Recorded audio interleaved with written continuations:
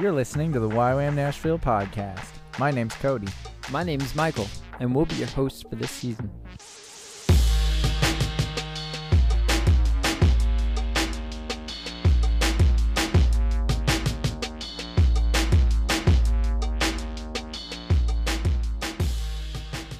You've got the made for a Viking novella name. That's what you got. Pedro? Yeah. Pedro That doesn't sound very Viking-like. Maximus. Pedro Garcias. Pedro Gracias. What's up, guys? Welcome to episode 14. Hi. We're back here Hey. again with Mr. Peter here. Pedro. Hello, Pedro the first. I am Pedro the First Call you of the Simon. Viking We- clans. Yeah. We'll come back and introduce him in a bit. It's going to be great. I can't wait. It's going to be great. Great. Great. All right. Oh, by the way, did you guys know Oswald Chambers is Scottish? Oh, my gosh. I did. He's Lost from my mind. Aberdeen, I believe. Yeah. Oh. So the next time you read My Utmost for His Highest, just read it in a Scottish accent. Hey. It's that much more powerful. It is. Exactly. It just hits you in a new way. All right. So now's the time for our usual prayer points segment, formerly known as current events. And I have absolutely nothing in mind. What about you guys? I have one you can decide if you want to. Yeah, Put throw on. it out there. I'll say it in a casual sense, even though it's been put on Facebook, but Uh-huh. you guys might not know this. Our former director's wife has cancer. Oh, Really? And stage 4, I thought I heard. So pretty serious stuff. So we can Wow. be praying for her and their family. They have 2 kids that are 18, I think, at least, and older. And anyway, just kind of sad news, believing for their healing. Yeah. They served faithfully here for 20 years, and so it's pretty hard to hear Wow. that. I'll just name 2 others since I'm talking about, we have a good friend whose teenage daughter ran away at 17. They Mhm. kind of think they know where she is, but she had when they found her, she had so many different problems going on, and from a different marriage. And I guess I don't want to get into it too much. I feel like I caught myself into getting into it too much, but all that to say, my prayer is that even though they might know where she is, that where she is, she's going to be a testimony of what 3 years with people who are believers and love the Lord and minister, and the difference in what this girl Yeah. is now to the people now that she kind of went back to. Mm-hmm. And then finally, we have some friends from another land in the Middle East where their kids are grown. They've been workers over there for years, and they've come back to the States, and one of the girls just got in a really bad ATV accident. It's in intensive no. care unit, and Yeah. they're still overseas, and they have to come back and oh my gosh, is my daughter okay? And Yeah. I just can't imagine all that. So it's just kind of a heavy week, with Yeah. different things going on along those lines. Yeah. Man. There's some prayer points for you. Yeah. Yeah. they're for not sure. directly YWAM Nashville, Sure. But no, related. that's One good. of them is. That's all right. That's I good. mean, we didn't have a lot of YWAM Nashville prayer topics anyways, so I feel like it's definitely the Lord's heart that we pray for them Yeah.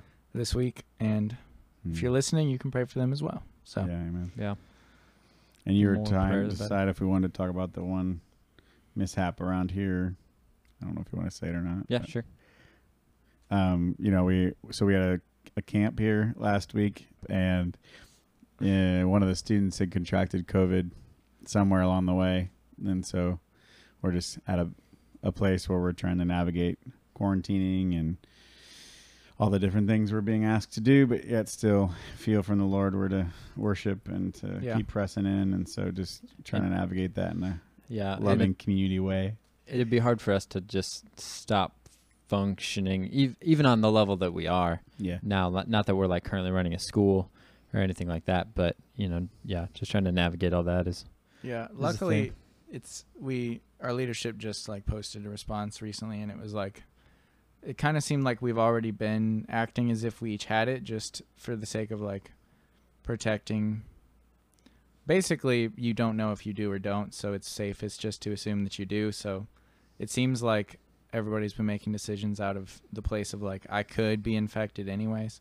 So it hasn't been that much of a shift, it feels like, into like now you could have it even more. You know, it's the same practically. It's just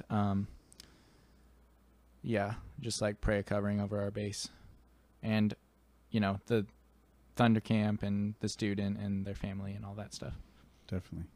And the world at large, who is in the middle of a pandemic. Jesus, come quickly. Well, on a lighter note now, we're going to move on to the most anticipated segment of the podcast. What might that be, Michael? Dad jokes with Cody. But, so, you may have noticed that the past couple episodes actually had intros, and they were different. And I've been on the hunt for the perfect dad joke intro. That just like fully encapsulates like dad jokeness, you know? And so I thought we might maybe listen to one now and do an intro here in this moment. Oh, For okay. the enjoyment of I our mean, listeners and us. Let's try it. I'm down. All right. So I picked a song for this week. We can kind of improv All right. over the song. I'm impressed. I didn't even know. It's been like a week since we recorded the last ones. Yeah. I obviously haven't heard them yet. All right.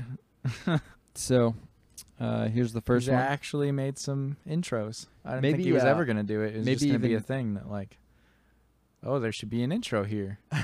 Too bad Michael never gets around to it. And maybe even people can comment and let us know, you know, which intro you like better, which one you think's the best. Is it part of Missourian culture to have those little round to it things you put on your refrigerator? Have you ever seen those?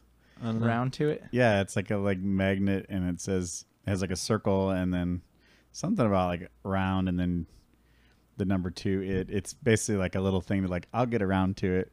I'll see that later. I'll do that later. Oh, We It's didn't more have like any. a We definitely Wisconsin need thing. one. I've seen it. Fair definitely enough. need one. I've never seen one of those. All right, so here's the. Well, I guess technically at this point the third contestant for the song, because there's been 2 that I kind of did over the pre-recorded ones. But here we go.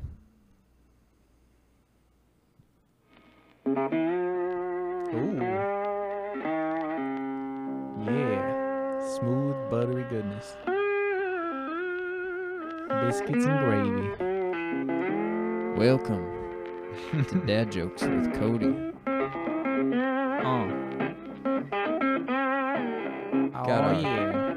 Got our biscuits and gravy today. Making bacon. Perfect. Making bacon pancakes. All right, Peter, you got anything to say? Sounds like Cracker Barrel Brothers. Gotta have my mashed Without the potatoes. pegs. 'cause Sounds they like got Harley COVID on 'em. Davidson riders at the Cracker Barrel. Does. It does. All right, you boys ready to hear a dad joke? I'm ready. Let's go. Where do you take someone injured in peekaboo? To the ICU. Oh man. Whoa. Oh. Wow. Still I letting that believe you marinate. boys just got served. Big Oh, old man. platter of home fries. Cody's like Jesus. He did not come to be served, But but, to to serve. serve. Dad jokes. Oh. There it is. All right. That's All right, great. Peter, you're actually a dad. How does that make you feel? I'm trying to rate it. Like, is there a scale? Do you? I I don't know. Not really. 1 out of 5. Lovely. Lovely. Okay. Perfect. Perfect. It's not a Two different scales. That's not a number, Peter. 2 different scales, and I gave a rating instead of a scale. I meant 1 through 5. Oh, yeah. I'm Oh man, actually we're off to a good start, boys. mildly distracted enough. I didn't actually get it. That's okay. You'll listen to it later To and be not like, get a "Oh, dad that's joke, you're actually like, funny." Wow, Peter. Yeah. You got some work to do in your Just brains. whiffed it. It's all good. Well, that's been that segment. Let us know what you think about that song for the theme song. Oh man, and, good job, Michael. We can The Get the make it things happen. done. The theme song was We got some other interesting ones in the future to try out. I'm excited about. Oh man, So. I'm excited. Got to cap that. But now we're gonna move on to the meat of the episode. So first, we can introduce our guest a little more fully. This is the Peter, aka Pedro. This is hello. the man. I Here he am is. Pedro. So Yep. when did you first? When did you do your DTS? How about that? That's a good question. I did my DTS back in 2003 in the fall Was Here- that here? here Yeah, at Youth with a Mission Nashville. right on. My wife and I came a year married, so we were unique to our general populace of the school, where we had two families. Actually, we had one couple that was about 20 years older than us, and we had a family with 6 kids, and then there was about 45 other single DTSers that were 18 to 25, 23. So it was quite the crew. Yeah. Right on. What's life looking for you here right now, Peter? Well, that's a good question, Cody. I've navigated anything from trailblazing to accounting to just different projects that we're working on and just working with a couple of esteemed fellows in leadership. I'm blessed to have a really great group of guys and gals to just navigate life in America or during COVID and during different things that come up with different situations our way, trying to keep the campus running. Right on. Yeah, so he's been just going after Jesus, and I just want to note there's a lot of experience there, like a lot of journey, more than Cody and I for sure. But you're also, like you said, you are a dad and a husband, and so that has all its own experiences and all known things. to make a few dad jokes myself, Cody. So If you have one. I appreciate the inspiration in That's that. great. Thanks. Do you have one? It's that on the spotness, just choking it down. Why is it that when someone asks those questions, you come up with like the worst one? That if you had time I know. to think, It's like, what do you call a cow with 2 legs? Lean beef. I mean, it's better than mine. I came up with what is black and white and red all over? The newspaper. Or a penguin. Not holding even his a breath. joke. I've never heard that one, though. Yeah. I think it's an oldie but goodie. Like I think I've a even good one. Yeah, I've even read it. So there's my There it is. Or a skunk Bonus. who's blushing. the representative dad joke. Yeah. Pedro. It's so It's all good. right. I mean, the point of a dad joke is that everybody's heard it, and it's so old that And they you like slap roll their your eyes faces. back into your skull. I feel like a good source if you're looking for other sources of where to find these is those little Laffy Taffies. They always had Oh yeah. the cheesiest jokes in those things. I'm like, yeah, they're just who, getting worse and who worse by the approved day. this? Oh man.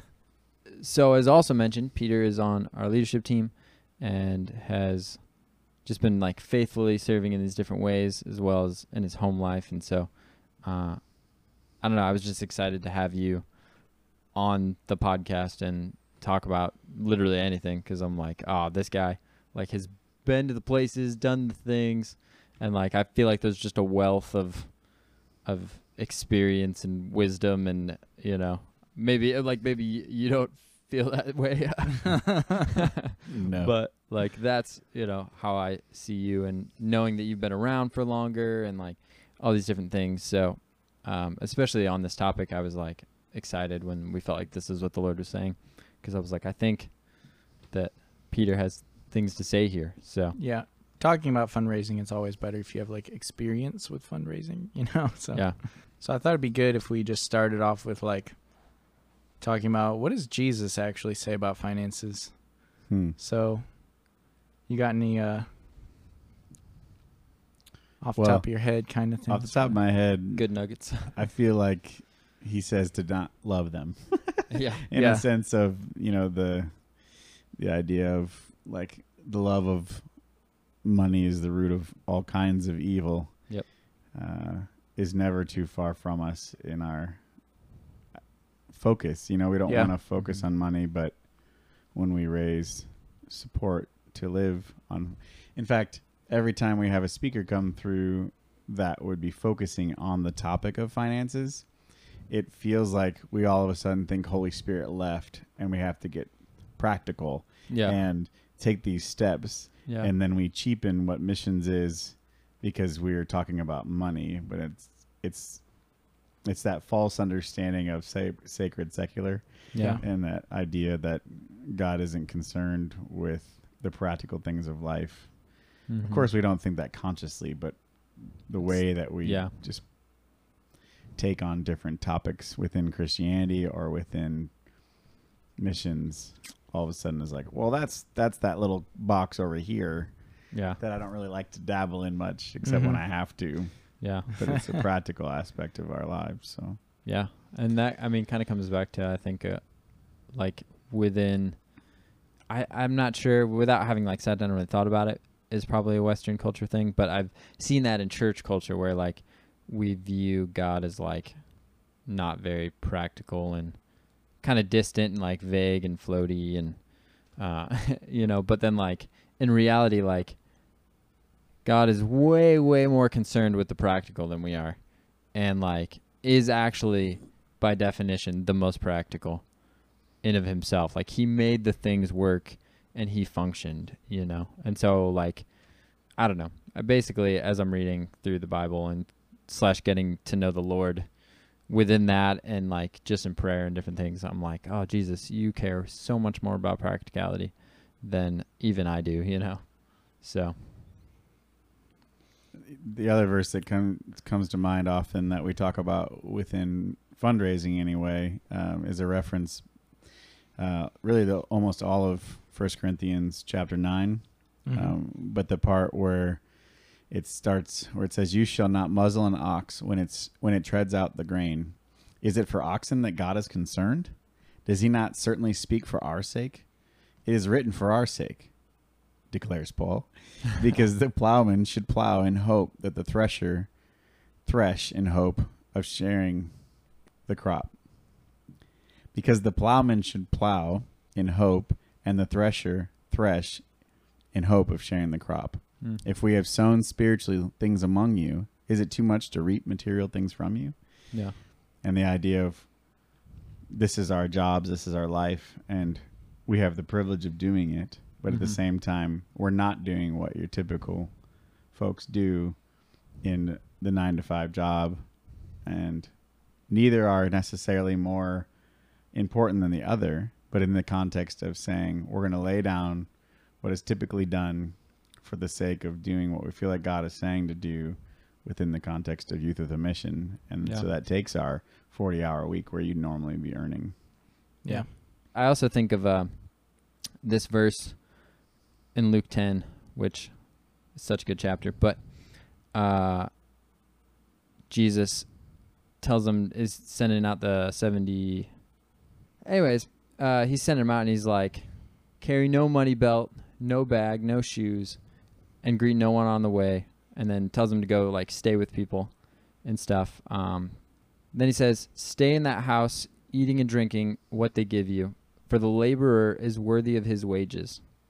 And so I just think that's really interesting because he's like, even this stuff you like do have, like, leave it. In one of the other versions, he's like, don't take an extra cloak.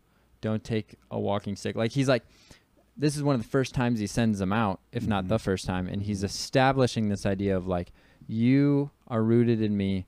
I am your provider. This is what it is. And so like, even the things that you could take that it would make sense to take, leave it behind. Like I am your final like say and provision, And so I don't know. It's just this interesting thing of like, Jesus is like condoning this, like relying on the people. And I think that there's 1,000 reasons for that. There's 1,000 ways that I could like justify that as far as strategy in missions and stuff. But point being, Jesus condones this. So Yep. And just to throw out a few more verses about finances in general that you can go look up if you want to while we're talking about it. I think of when Jesus is talking about the widow who gives like a tiny amount, like less than a penny, and that's like all she has. And then the Pharisees come in and they give this big extravagant gift and they make a big deal about it. And Jesus is like, who gave more? And, you know, he just values like her giving sacrificially, even though it didn't have much value in the eyes of the world. Jesus has a different value system than we do. And to him, it's more about the heart than it is the actual amounts or anything like that. And then there's also a time when he says, no man can serve two masters. It's Matthew Either 6. he will hate the one and love the other, or hold to the one and despise the other. You can't serve both God and money. And kind of, he's just saying like, I should be in charge of your finances, not your finances should be in charge of me, and you should filter what I tell you to do through how much money you have. It should be the other way around. And then we just see God providing for Jesus even whenever they're like, time to pay taxes. And he's like, well, actually, I'm Jesus and I don't have to pay taxes, but go fishing and the next fish you catch will have a coin in it and you can go and pay taxes for you and me. And then his disciples go and do that. But so there's just a few. I had another one in mind. A lot of people. Rich young ruler. What? Oh, yeah, there's the rich young ruler. Comes to Jesus. He's like, he says, what must I do to Inherit eternal life? That's what he says. And Jesus is like, well, obey all the commandments. And he's like, I've done them all. And Jesus is like, you're right. Now go and sell everything you have and follow me and you'll be complete. And the guy's like, aw, and he walks away sad because he had a lot of money. And I don't think Jesus is telling all of us to sell everything we own. I definitely think he would tell you to sell everything you own. But again, it's out of intimacy. And this guy specifically, he did ask him to go and sell everything that he owned and follow after Jesus. And the guy didn't want to, even though he was clearly righteous by the world's standards. Jesus cares about the heart again. And True that. there's just a few verses to kind of highlight Jesus talking about the heart being more important than physical things, and finances should be subject to your relationship and intimacy with Jesus and what he tells you to do in person and from a place of intimacy, and just obedience, loving obedience. Yeah, I feel like obedience is key. I would have, when I first came back on staff, and people at home would be like, why don't you get a regular job? And I would try to like explain them some different things that we'll probably talk about, but which I think is fine. Like, it's fine to have reasoning for these different things, but ultimately what it came down to is like, this is what Jesus is calling me to do. I don't know all the reasons. Like, I know some, but like, ultimately, what is Jesus telling me to do? This is it. You just have to accept it, And so, like, it doesn't have to make sense to you, the person asking me the question. It doesn't have to make sense to me, even being the one that's here. But obedience based out of intimacy, So, Well, a lot of times it stems from family who, a lot of people value in this country the idea of hard work. And therefore it's perceived as, well, you're not working hard if you're asking others for money. But it goes back to what Paul says in 1 Corinthians 9. And really the whole chapter talks about that. Like, don't soldiers get their wages paid, and different things. So in saying that we want to work hard is, as you referenced before, something that we are fully doing. It's just in the context of not an hourly wage or a salary you're given. And, we had to walk through that with family members who, of course, we want to make proud. We want to do and walk out what they've instilled in us, and, with love in their hearts, say, but this is how we taught you to live. Like, Yeah. work your way, earn your way. This is the Mm. American dream in a sense. And so we, in a sense, are saying, yes, we agree with you. We're not trying to say that was wrong in any way, shape, or form, but we are saying we're going to lay down the American dream. And if God wants to give it back to us in, a house, vehicles, stuff, etc., I've succeeded in the eyes of success of what society would say that looks like. Okay. And you can do that within missions, but it looks differently. Yeah. It comes from a different place of what we keep talking back to, obedience. What is God asking us to do? Yeah. What is God saying for you to do? Mm-hmm. And I think the verse where Paul talks about working as if for the Lord and not for men really comes into play there. And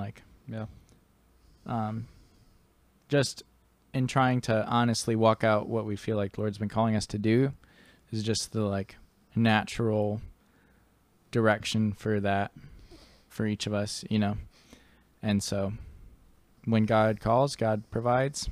It looks different depending on how he calls you and what he asks you to do within that. But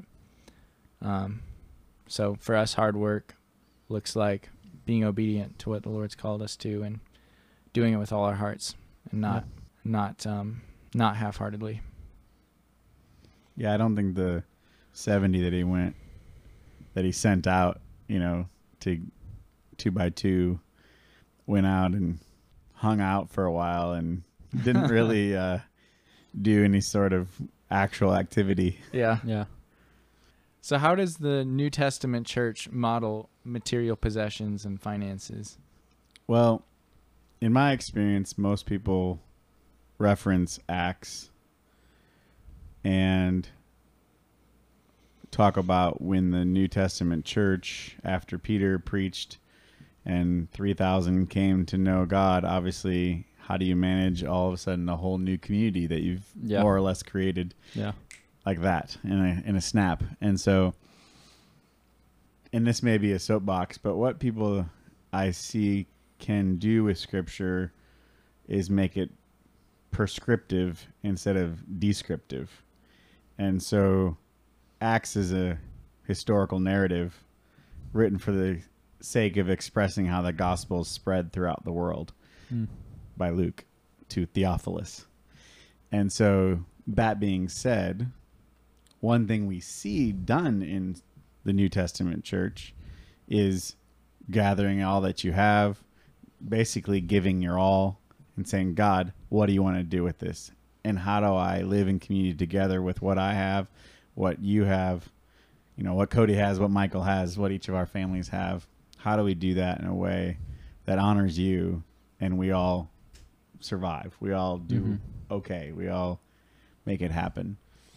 And I suppose I jumped on that soapbox real quick because a lot of times when it's referenced, I feel like people are saying, none of us are doing it right because none of us are living like they did in Acts. And while that is an example of how you could do it, it's not prescriptive. It wasn't instructed. This is how you should live. Step 1, sell all your stuff. Step 2, give to the community. And if you hold anything back, you're going to get struck down. And step 3.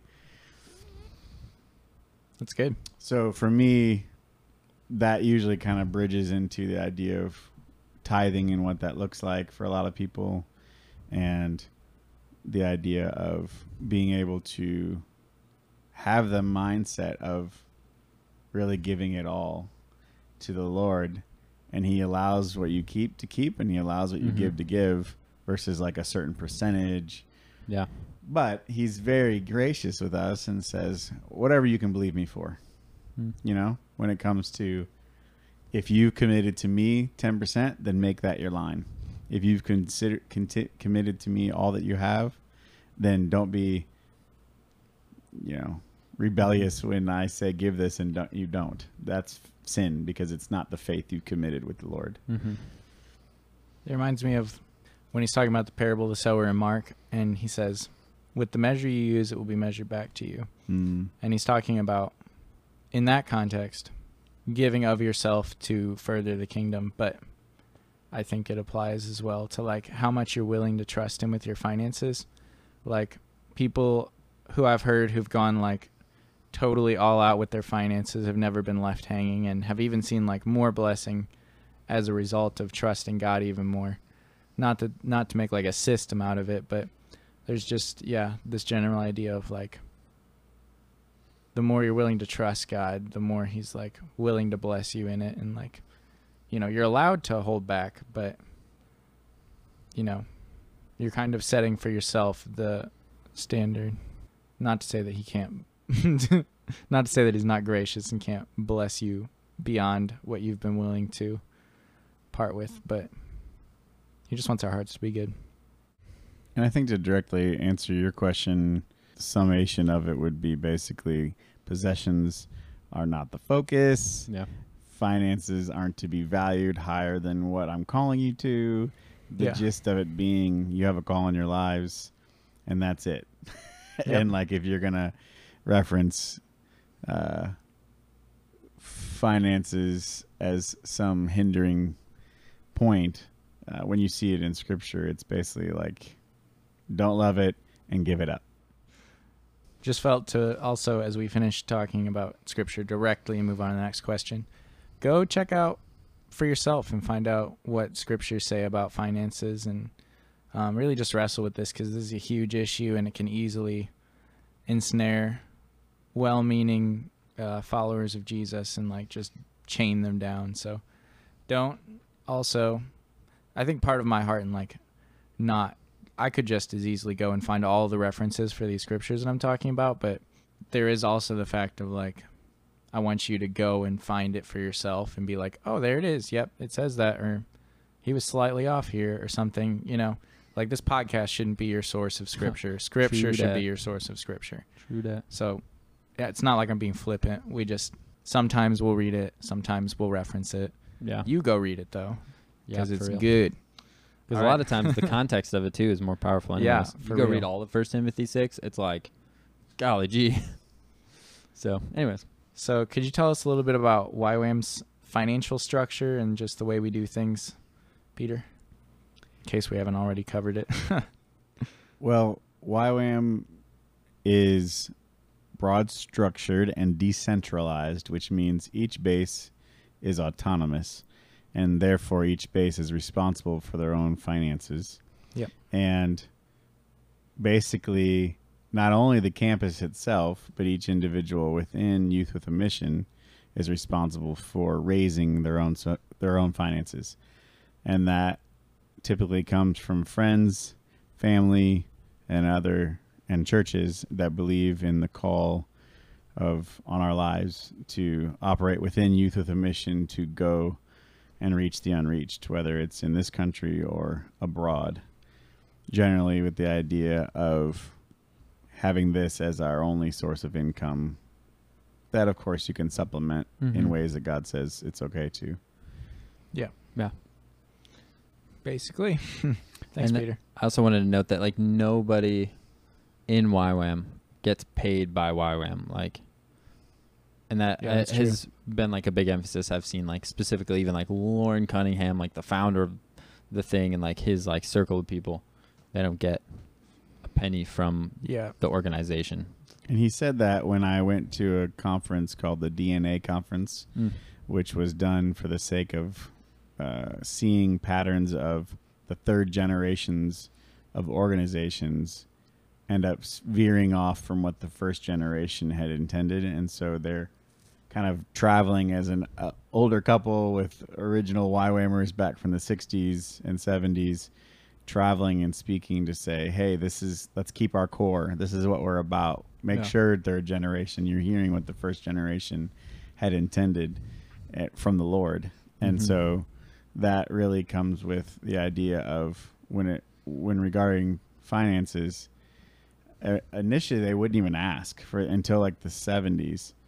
They weren't even asking people for support at all. Like as a direct thing, it was simply be dependent on God, which is like our value 16. Yeah. The idea of God is our source and he will provide. Yeah. And nothing necessarily shift in our trust of that. it was almost more like a release of, okay, and you can ask people. Okay, Mhm. you can ask the church. Okay, you can ask your friends. Yeah. Because, you know, we've heard stories from George Mueller to, you know, feeding orphans in England and never asking for a dime, and yet he could feed tens of thousands or, Yeah, it's insane. you know, thousands of orphans. Yeah, so when it comes to how where Michael is saying the idea of not paying our staff is we also don't dictate where they go. Mhm. You're not assigned to a nation. You're not Yeah. assigned to a people group. You're not assigned in general. It's very, you hear from God. We'll pray for you to hear from God. We'll maybe confirm that, you know, as Mhm. you're getting ready to maybe go to a different nation. Yeah. But the idea is you hear from God and you do what he says, and we're here to support and bless, encourage, and disciple that. And so if you're able to, you know, and a lot of questions, there's a lot of dreamers in YWAM, you know, and Yeah. anywhere. I don't mean that as a negative. I mean in a good way.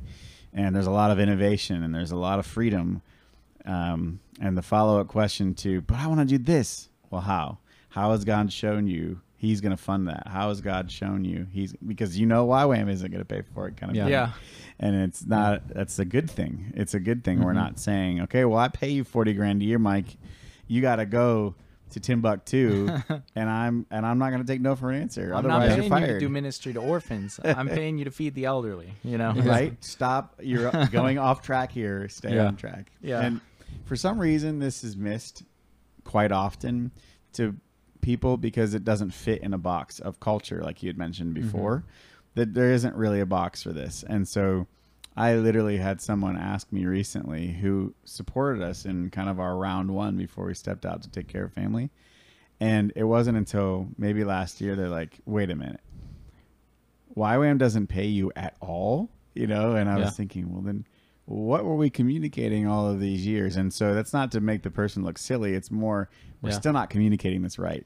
Yeah. The job that we do is our provision Mhm. only. It's Yeah. what God has called us to. It is support based. We are not paid by YWAM, just Mhm. to make it clear, as you said. Yeah. Yeah. And I think something that strikes me as funny on like a logical level that often people even have a problem with it because you're willing to go to McDonald's and support their company in making this cruddy cheeseburger. Like that's what you're paying them to do, to have a company that results in making fast food that is terrible for you. Or you're going to pay people to go raise up missionaries, disciple people, and spread the gospel all over the world and support, in a sense, that company, sort of, kind of, not exactly, but like you're paying the workers salaries the same as you, in a sense, do at a restaurant for spreading the gospel. Like I don't understand like why there's a disconnect there. You don't get a cruddy cheeseburger out of the deal. I'll make you a cruddy cheeseburger if you want. Like I'll go buy a frozen patty and give it to you, you know? But I don't know. So there's this like weird disconnect that often happens that I'm confused about on a logical level, but where it's like somehow even from a Christian standpoint, sharing the gospel is like not a valid thing. And it even shows in like one of our older staff members here shares a lot about how like less than like 1% of church finances in like Western culture goes to missions. Like people spend more money on t-shirts for their youth group than they do in missions and sending missionaries. Or like there was this statistic that more money is embezzled from the church than is given to missions. Like I don't understand. Like Jesus gave like a handful of like direct commandments, and making disciples of all nations was one of them. And I don't know, for some reason there's been this disconnect, which is interesting, but any thoughts? As you've navigated a lot of these conversations and things, probably more than I have. Yeah, I was trying to decide where in the segment to talk about it, I suppose. But I was literally this last week thinking about anything from whatever I don't want to say the word vice, but whatever you like to do often, whether it's go to Starbucks and get a coffee, whether it's to buy a candy bar, whether it's to, you fill in the blank, energy drinks, etc. And how often do you do that? And then what does that cost? And, you know, let's say, for example, the average person probably gets a cup of coffee somewhere on their way to work every day. That cup of coffee probably costs anywhere from $2 to $5, depending on if you like the black cup of Joe or if you like more of like a Frappuccino type idea. Yeah. I almost said that. And I like frou drink. And Hazelnut mocha. there's no shame in a frou drink. And so the idea of spending that $2 to $5 a day, you know, and you start multiplying that out to, let's go with the conservative value of $2 a day, $60 a month, and multiply it out times 12, and you're at $720 a year, is it? Yeah. And so, wow, I could use $720 a year, you know, as far as like someone supporting me. That's $60 a month. That's a solid supporter. Yeah. You know, that's someone, I mean, obviously I'd like you to partner it with praying for our family and the mission of God to share his truth throughout the earth. But when you break it down to that level, maybe you could give up even a cup of coffee a week. Yeah. And give somebody $20 a month. And in fact, we were talking about earlier some tools to fundraising. One of the things that I was first shown when I was contemplating in another missions organization, when we were still in that deciding stage, they would kind of open up their little photo book of their history and say, now for $1 to $2 or $3 a day, you could support this work, you know? And I was like, that seems so little. And I was like, $3 a day, that's like $100 a month. Like, that's awesome. And that doesn't seem like a lot of money. Yeah. And so, like I said before, we went with the conservative value, you know, but you add up that by the $5 end of like what you could give a day, you know, and you're getting into a pretty significant amount of money that is going to missions, you know? And so, and a lot of times we end up being conduits for other people to get blessed, you know, whether it's our fellow missionary here, whether it's a national believer in another nation where there aren't people who would support them. You know, we as much as anybody else are obedient to the sacrifice, obedient to what God has called us to. And so that could look the same for us, you know, and hopefully all of us are either consistently or every so often supporting other missionaries within our organization. That's a call on us as well. So it's not just like, well, we've hit this tier of the church and therefore, you know. Yeah. I mean, I guess we could be like the Levites, you know, or like they don't have any land and they rely on everybody's tithe. Yeah. That'll work. You Yeah. know, if you want to bring it into the storehouse, but Whatever spreads the gospel. I mean, you put it that way, Peter. I've got a daily cup of Starbucks from 5 different people, and I'm fully funded and can support another missionary myself, yeah. like $50 a month or something, you know. So find 5 people that are giving up drinking coffee. Yeah. And Want to give up coffee for the gospel? Yeah. that's convicting. For real, really. Well, and I'll just fit it in here for the sake of cultural norms and expectations. Going back to the tithe idea,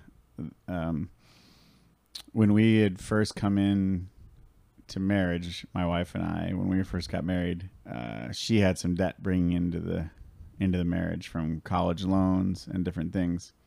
And so we felt like she wasn't really tithing because she was already part of a ministry and giving here and there throughout of it.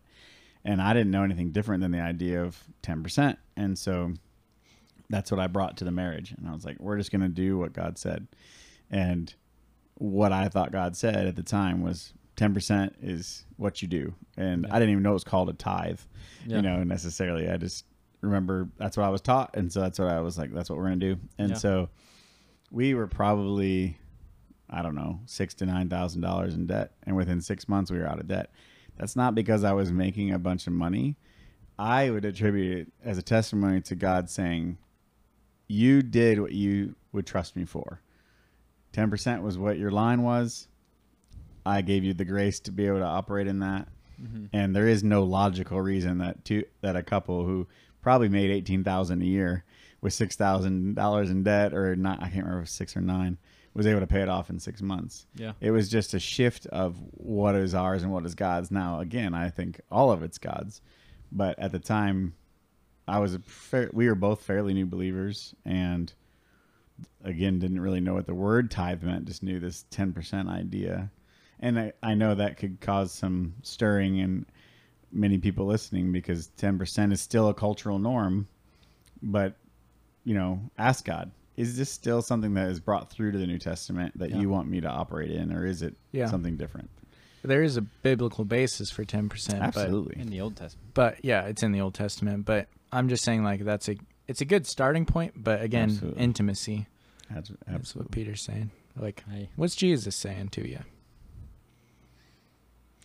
All right, so moving on to the next question. Is there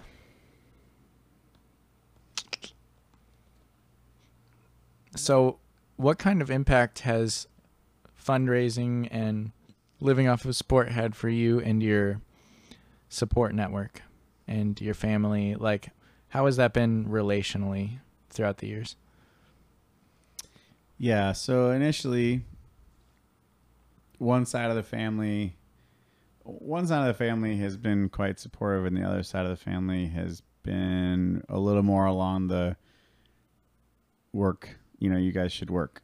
And so navigating that has been mildly hurtful and challenging over the years, to be honest, and still really is after all these years, because, when it comes to family, it's like you could share the gospel with Joe Schmo and, I don't know why I keep saying Timbuktu, but then can you share the gospel with your uncle, or can you can ask Bob the Builder for support, but can you ask your sister, and so for whatever reason, when it's close to home and the people who really know you doubt yourself, you can tend to doubt yourself more, and they can tend to doubt you more because they know the old you, or they know tendencies, they know the times when you're off, you may seem lazy. But the journey it's taken us all on is to trust God for our provision, simplistically, as an answer. And the idea of somebody saying, I'm not going to work, trusting God for the provision and seeing him provide, blows our minds, and it blows up cultural norm. Yeah. It's so cultural to not only what the church believes, but what America believes. Yeah. And therefore, it's such a testimony to how God operates. And when you're willing to say yes to the Lord, like you said earlier, he will provide. It may not always look like you hope it did. You may not always have a vehicle that runs every day. You may not always have the money to go out for a nice meal, but he provides. And, I have a family of 5. I've been doing this quite a while, and we're okay. And we've gone through seasons where I can literally remember living in this apartment and not even having enough for like our next, payment of whatever it was. It was down to like $15. Yeah. And we needed 200. And somebody who had never given to us in the years we had been in YWAM already sent us a $200 check. Wow. Out of nowhere. Yeah. Somebody I don't even remember asking. They just heard us share at their church once, and out of nowhere they felt to give because they were obedient. They heard the Lord say, I want you to give to these guys. And they've done it ever since, like here and there, all of a sudden, and they listen to God's voice and do what he says with their finances. And so I've had many people say, I pray for you every day. And that makes me want to cry. Like, that's such a blessing to know that not only am I trying to navigate this life in missions, stateside and overseas, but that I have someone who's lifting us up in prayer, and they're saying like, you're at the forefront of our minds, and we're lifting you to God, even if it's for 10 seconds a day. Like, God bless Peter and the kids and the family, you know, his wife. Let them be, you know, cared for and safe. Thank you, Jesus. Amen. I mean, just enough to know that, because the other side of it is you can just get a paycheck, in a sense, from someone who has an auto draft. And it's not a shame thing. It's I'm not going to remember otherwise. Yeah. But when you write that check, or when you're able to do something that reminds you every month of that person, of us, that's also helpful when it becomes more personal. We're called to relationship-based support, not just to find people who will give us money. Yeah. And so part of it that's been really important for my wife and I over the years, and she's so much better communication-wise at this, is how are you doing, Mr. or Mrs. Supporter? How's your family going? How can we be praying for you? And it becomes a reciprocity of prayer, of relationship, of getting to know one another, and having people that you're building together for a real team, kind of like we've talked about in the past. I've heard you guys reference in the past of like a military base sending someone out. You know, I think one of your folks said the Gulf War, there was 100 people at the home base to send one soldier out. It's that same idea at a YWAM campus. It's that same idea for parts of the body of the church to say, we're going to rally around you, and we're going to support what you do. We're going to pray for you, and we're going to see you be effective in the nations, because I can't go. Yeah. Or I'm not supposed to go. I'm supposed to do this job. I'm supposed to do this work. And so, man, yes, there's the support. Yes, there's the financial. But if I'm real about it, like, it's easy to be like, oh yeah, they're praying for you, or oh yeah, I'm praying for you. But man, that is life or death. Yeah. In so many people's circumstances. Yeah. Yeah. Yeah, it can definitely be a hard thing on the relational front. I don't know.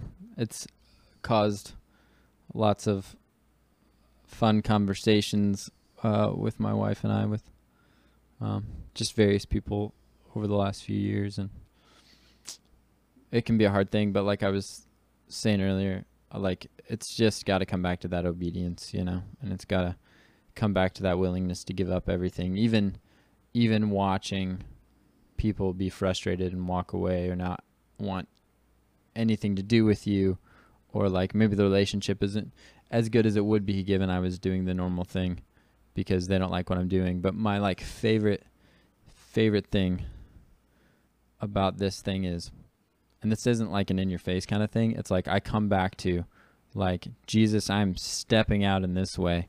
I'm giving up like things that culture says I'm entitled to.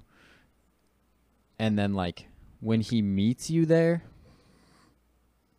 like I'm getting emotional thinking about it, but like there's not a greater anything than that, you know, when you like step out into some scary place that the Lord is calling you to, and you're like, though none go with me, still I will follow. And Jesus meets you there. And Jesus is like, I'm going with you. Like, that's what this is, you know? And so like people told me all the time, well, you can't do that. That's not what God wants. He's doing it. I can't even tell you how specifically God has given me. And we'll get to some testimonies later, but I know so many people here at the base or who have come through who have just such crazy specific things and testimonies of like the Lord providing. And it's like so unquestionably the Lord that it's ridiculous, you know? Like a check comes in the mail that you don't expect, that's like from somebody that's not a normal person to give, and, you know, like you didn't ask them or anything, you know? Not that it's bad to ask and stuff, and a lot of times we do, but like God is just so good and faithful. So don't tell me that God doesn't want to do this, because he's doing it, you know? And so like that's ultimately what I come back to. And so I think for, you know, the naysayers out there, oftentimes it's just like, I mean, you can say this isn't what I should be doing. You can say that that's not God's will, but he's doing it. So you have to reconcile the reality of God being who he is and being the provider with what your perspective of him is, you know? So that being said, I'm about to cry over here. So Well, and an area of it that is really challenging, and it may be something you may or may not want to include. So an area of it that is actually fairly challenging is the communication side of things and what the enemy can do to us in the process of fundraising when it comes to our self-worth, when it comes to the actual call on our lives. Is it valuable? Is it real? Why, God, am I called to something so countercultural? Why do I have to humble myself to ask for money for my family from another person who's struggling to make money for their family? Yeah. Why do I have to, and then the idea of like communicating. How many times do you send a text out and you don't get a response? How many times do you leave a message for somebody, an email, a Facebook, all the different ways of communication and hear nothing back? You're ghosted, as some would say. Yeah. Like can be so hurtful because you're like, I thought we had friendship. I thought we had relationship.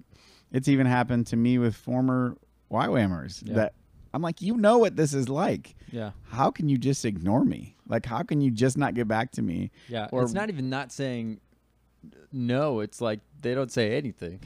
And so the challenge within all of this is still knowing who we are to God, still knowing the call that He's said we have on our lives, and still being willing through all of that personal rejection to go be rejected for the sake of the gospel. You know what I mean? And I mean, they are one and the same, but it's a completely different type of rejection. Yeah, it'll definitely weed out any insecurity you have. And, I can't tell you how much time I spent being bitter about those things, and like, yeah, I'm glad you moved on from that place. yeah, me too. For your own sake. It's still happening. It's a process, but yeah. Well, at least you're not content with it now. Yeah. True that. And yeah, it's great to learn to be dependent on the Lord. Like, we don't have a choice to not be dependent on the Lord financially in our line of work, at least here, so. Right on. Thanks, guys, for sharing. I haven't been on staff as long and still working on my support network. But, yeah. Me too. Yeah. But it doesn't end. The Lord's provided, like, outside of that even in, like, crazy and specific and great ways. I'm looking at you, government check. But, so, yeah. So, the next question is, what kind of tips would you guys give to someone listening right now who's starting out in support raising, like maybe a DTS student who's applying for a fall school or something, I mean, I'm old school, so, I'm in my 40s. I've been doing, old school. I started this in the time where most of us might have had a laptop. Most of us had a little flip phone. So the ways and the accessibility. Some of us had pull-ups. Pull-up diapers on.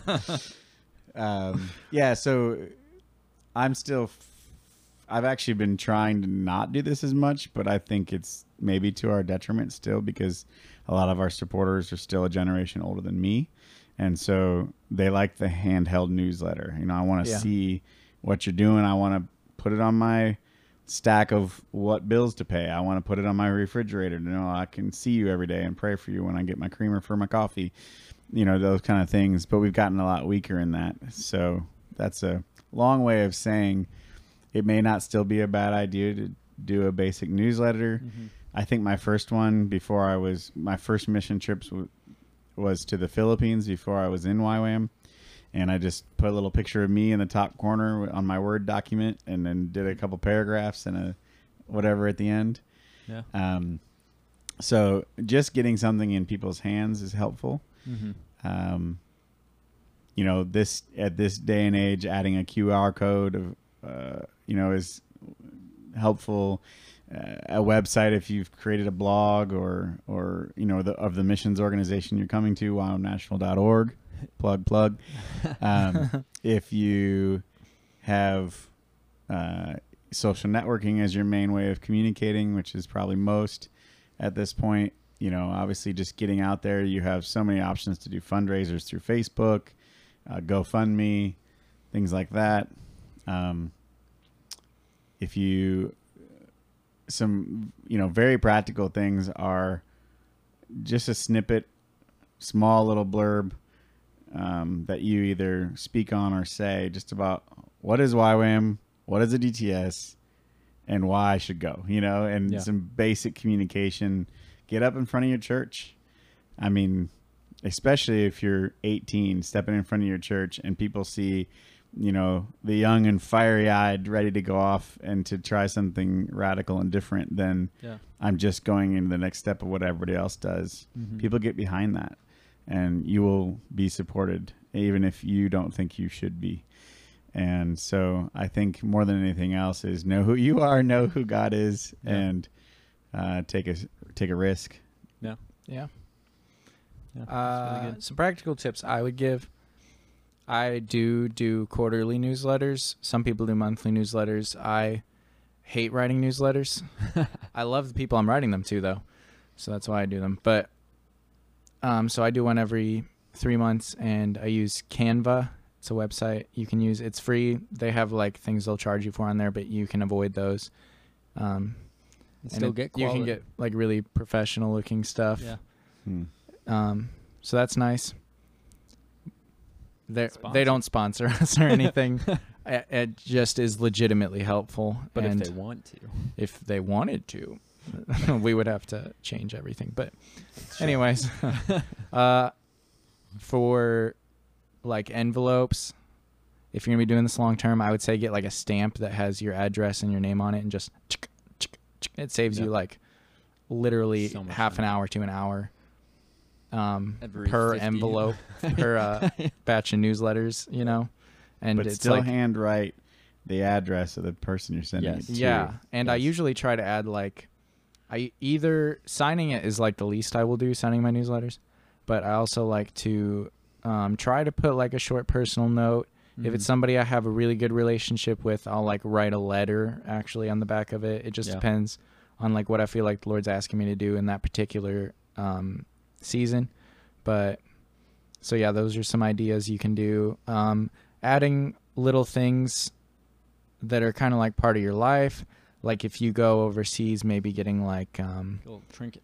yeah, like I don't know, a shell, some stickers that are like native to the country, something fun that it's like, hey, I was overseas, you sent me here, I was thinking about you. Something like that, just a little souvenir, or whatever you want to do to be creative. And I use MailChimp for my email supporters. That's a website where you can sign up and you just make one email, and then you have this list of people that it goes out to, and you just press send, and it automatically sends that email to all of the people on that list. And it also has lots of cool features that help it look really professional and like clean and fun. So I would recommend that as well if you have people who prefer email. So yeah, those are kind of centered around newsletters, but a few books that I would recommend if you're looking for some literature on fundraising. There's Friend Raising. It's super good. There's another one called The God Ask. I don't remember who writes that one either. It's been recommended to me by several people, and I own it. I just have a huge backlog of books. And listening to other podcasts like this one, if you can find any, on like fundraising, support raising, being relational, like valuing people in the process, things like that. Just seeing what's out there. So there are resources you can find, and it's not really hard. It just takes effort, I think thank you. Oh, yeah. Wow. Thank Thank youing is really important. Thanking people consistently.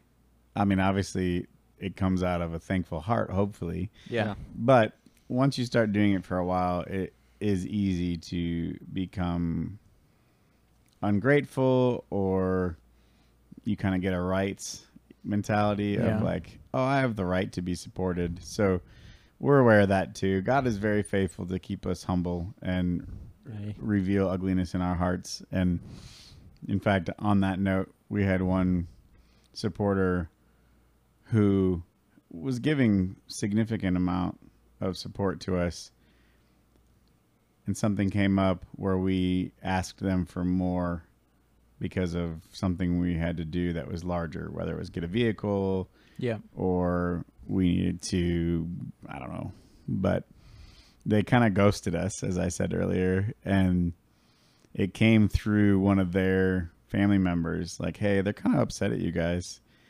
And so we finally just got together and we're like, is everything okay? They're like, honestly, we just kept hearing more. You just want more. And I don't know if they just didn't, I think they actually didn't get a few of our thank you letters or notes, or maybe they got lost in the mail or lost in the shuffle. Cause I know we try to make it a pretty good pattern of making sure we're indicating thankfulness, but they were hurt, and they showed us that through their pocketbook, and they were like, that's not okay.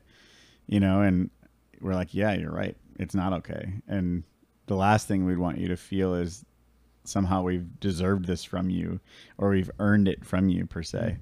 And we are thankful. And we're so, it was actually a really good opportunity for reconciliation where there was hurt, and it's like, that's so not our heart. Our heart is to be grateful for what you've done. And you guys have been so generous. And so, there is that, the idea of being thankful and sending out thank yous and keeping a list of those who have given and making sure that they know you've gotten it and that you're thankful. So practical tips: seek first his kingdom and his righteousness, and all these things will be added unto you. It's Matthew 6. It, like, for me, I don't know, I've just found that as I've been like actually being with the Lord more and seeking the Lord more, that like the doors are opening, and there's still like steps of obedience to like walk through in that a lot of times. Sometimes not. Sometimes it is really random. But anyways, like, point is, you're seeking first. You're not being worried. Like, Jesus, that's a command. Like, do not worry about what you will eat or drink, what you will wear, so on and so forth. So like, don't be worried. Be with Jesus. Trust, have faith that if he's calling you to it, that he is going to provide in some way, shape, or form. Often doesn't look like what we want it to look like. Often the timing isn't what we would prefer. He's going to do whatever is the best for building our faith and trust in him, because he's way more concerned about the relationship with you and him and your faith levels in him than he is like, is that bill going to get paid or not? Like, he's on like this whole different playing field. So along with all those practical tips, which I follow all of them, my wife and I do those, but just like, got to seek first and get his heart for it. A lot of times you'll come up with this like crazy strategy for reaching people, and he's like, why don't you just call your grandma or something, like however that goes. I don't know. You're like, God, no. Anyone but grandma. We haven't talked in 8 years. Yeah. Cody doesn't mean that, grandma. Yeah. No, I love you, grandma. I know you're also not listening because you don't have Wi-Fi, but I love you anyways. If you ever go back. Nor Podbean, nor YouTube. So, yep. Oh my gosh. That's just what I would say as far as practically. That's my practical tips. All right. Maybe it would be also helpful to say budget to some extent. Oh, yeah. So you know what you're actually raising towards. If it's simply your discipleship training school costs $3,590, you know what your budget is. That's going to cover everything you need while you're here. Might be good to have a little weekend spending money if you decide to go out with your fellow classmates to Dollar General or or Stewart's for some burgers or something like that. But some local joints, and then above and beyond that, when you step into missions as a full-time way of raising support and whatnot, it's good to have a budget. It's good to have a practical budget and then kind of a dream budget, not in the sense that you're dreaming to be rich, but that most of us, unfortunately, survive on a skeleton budget of, I can eat, I have a place, a roof over my head, I can pay for some insurance, but I can't really go on the next mission trip that I want to go on unless I like last minute raise a bunch of money. Yeah. There's not like enough of us that have our daily budget or monthly budget set, and then I'm at 100% fully funded, so I can also be saving up for this trip next year that I know I'm going to go on, and it's not ideal, but it just is where we're all at. And again, it goes, I don't want to take anything away from God in that he provides when he decides. And sometimes that is, most of the time it seems to be fairly last minute, but miraculous, and therefore building our faith that much more. So I don't want to, again, it goes to our initial comments about, oh, that's practical, so therefore almost not God, and it's like, wait a minute, that's, so budgeting is also a helpful tool too. And you can get budgeting forms in almost anywhere on the internet, from very detailed to just a skeleton budget of fixed and variable expenses. Hey, that was a good point. So Peter, you want to start us off with our testimony segment? Testimony. Yeah, that one that just jumps in your brain. Yeah. So we actually already recorded a bunch of other testimonies, and we're gonna start off with Peter. We'll transition over to Michael. I may say something. I probably won't, but and then we'll just clip in those people that we've interviewed earlier this week, and so there won't be like any kind of like transition between those. So prepare yourselves like men. That's Job. I mean, you're quoting God, so it's fine. I will question you, and you will answer God. me. So yeah, concerning testimonies, one that comes to mind is when my wife and I were just getting ready to come do our discipleship training school back in 2003, and I have many since then, but God actually used a car accident to provide, which is not something that I would normally attribute as a plan. Here, get in a car accident, God will provide. But it does help me testify a little bit and not be completely bitter towards insurance companies. So Fair enough. We were riding on to go up to a neighboring state for a little weekend. Had a trunk full of campfire wood and cross state lines. Shouldn't have done that. Maybe that's why we're getting stopped. But and we were driving 60 miles an hour and ironically praying while driving, not with eyes closed. And next thing I know, we're going around this bend, and not even a barely a 16-year-old kid was like just a 4-lane divided highway just went through. And so all I could do is slam on my brakes, turn the wheel, and thankfully didn't tee right into him, but knocked the back of his car. My wife hit her knee, which was no good. The whole situation was fairly no bueno, but the result of it really was a bum knee for 3 months, which is not cool, and a car that they deemed totaled. Because the airbags went off. Yep. And my very generous father had said, "You graduated college. I'm proud of you. I want to get you a car. So you can go ahead, make all the only child jokes of spoiledness." So God used my dad to provide, but basically that car was valuable enough to pay off any remaining debt from the debt that I was referring to before, kind of like the tail end of that, to buy us a new car and to pay for our DTS. Wow. And so that was not the plan. That was not what we had in mind.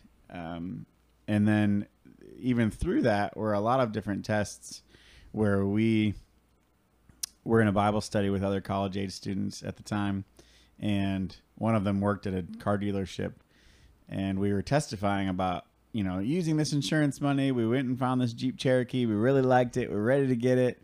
And she's like, knowing in her head, man, that's way too much money you guys are paying, and I know I could help you out. And so I'm at work the next day, and I have this guy call me from her dealership, and he's like, "Hey, you don't have to buy from me, but I know I can do better than what I heard you're getting for what you're getting it for." And so I was like, man, why would this guy, he's the owner of this place, and it's a very successful one, and he calls me at work. And so I'm like, wow, that's an honor, and so okay, we'll come check it out.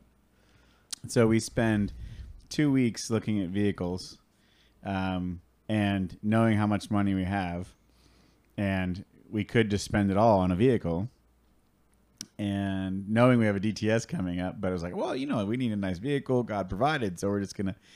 And so we look for 2 weeks, and finally we get station wagon. You know, Come for a couple with no on. kids. Good old grocery gator. Good old grocery getter, Ford Taurus station wagon, 1998. And the guy even said when he showed it to us, you know, I got 5,000 into that beast, but I'll give it to you for 3,500. And so I was like, So we get in it. I'm like, this is our car. And so because we made right choices, it provided to pay for our DTS. Yeah. But God provided the nation wagon for us for our first few years of marriage, and we literally traveled, 9,000 miles in one trip with it.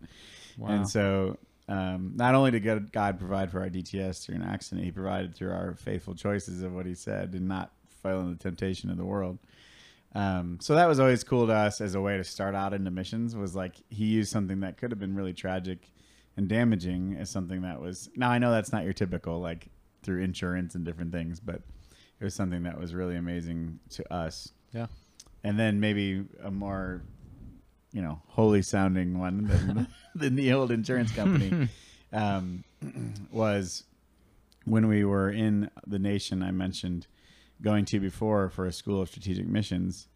That was a time where, we already kind of had a routine of what support looked like, but all of a sudden we needed to add 10 grand to it because it was 2 students doing a school. It was living in a different country. Yeah. It was bringing our children with us. And so that's expensive. Yeah. and it's not a nation that's more expensive than here, but it's like you're going to be doing the next 9 months overseas minimum. And therefore you need to raise at least the chunk of the school all at once.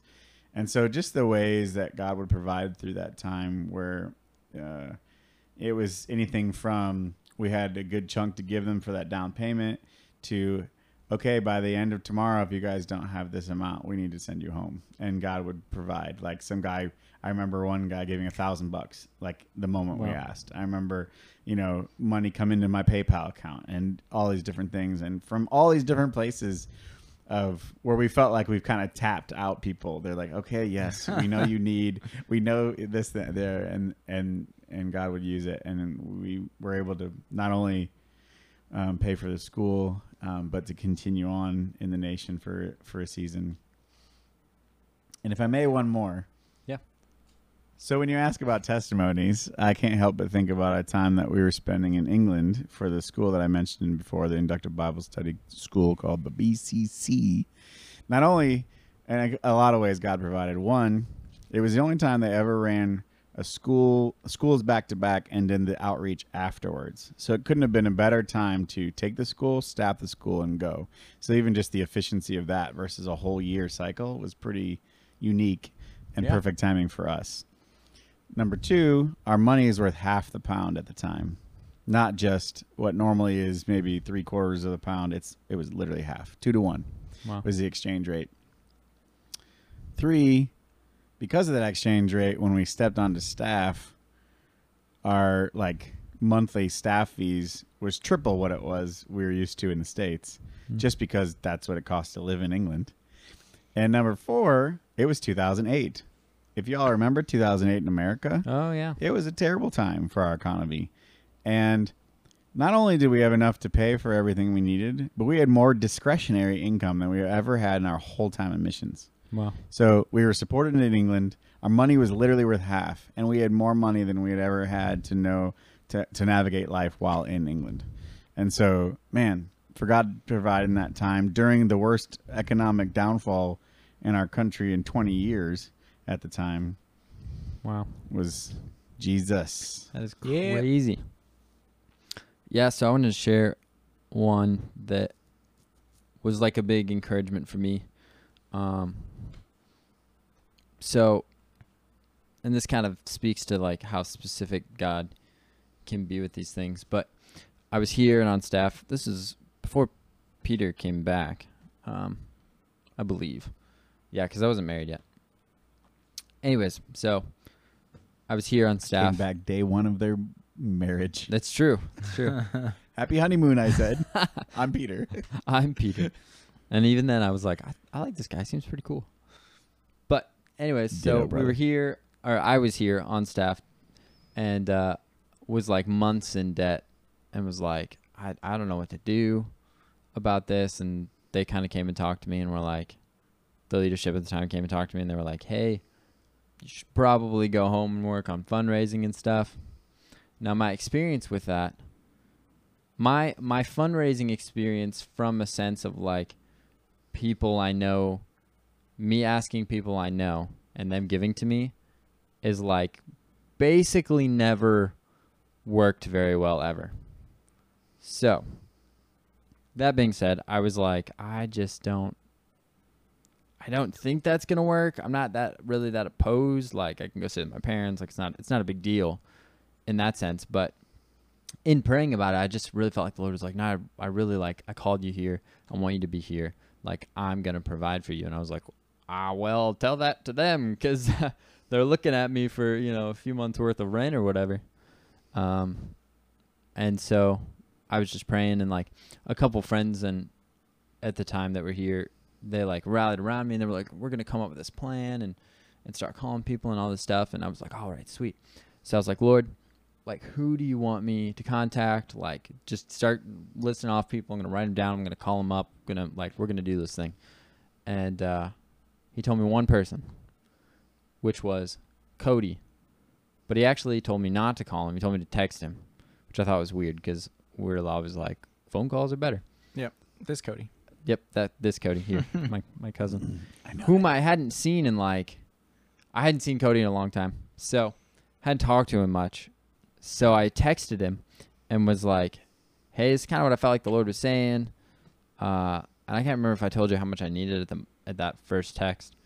I think I did. But anyways, it was some like kind of random amount, because I'd been able to pay like little bits at a time. Some super like random. 627 or something. Yeah. It was 600 something. Yeah. So I texted Cody, and he was like, dude, that's crazy. He was like, I don't remember how you like said it, but basically like he had been not going to church, but felt like the Lord wanted him to save up his tithe. And like earlier, he said like an hour earlier, he'd been like, Lord, what am I supposed to do with this money? And then I texted him, and then like it was like the exact amount that I needed. And like Plus a few dollars. yeah, I think plus a couple dollars. But it was like right there, and I was like lost my mind and just like sat here on this couch and wept. And then like my friends, I like called them, and they wept, and we all were just teary, and it was great. But it was like just an instance of like the Lord, like, I don't know, inviting me into what he was doing.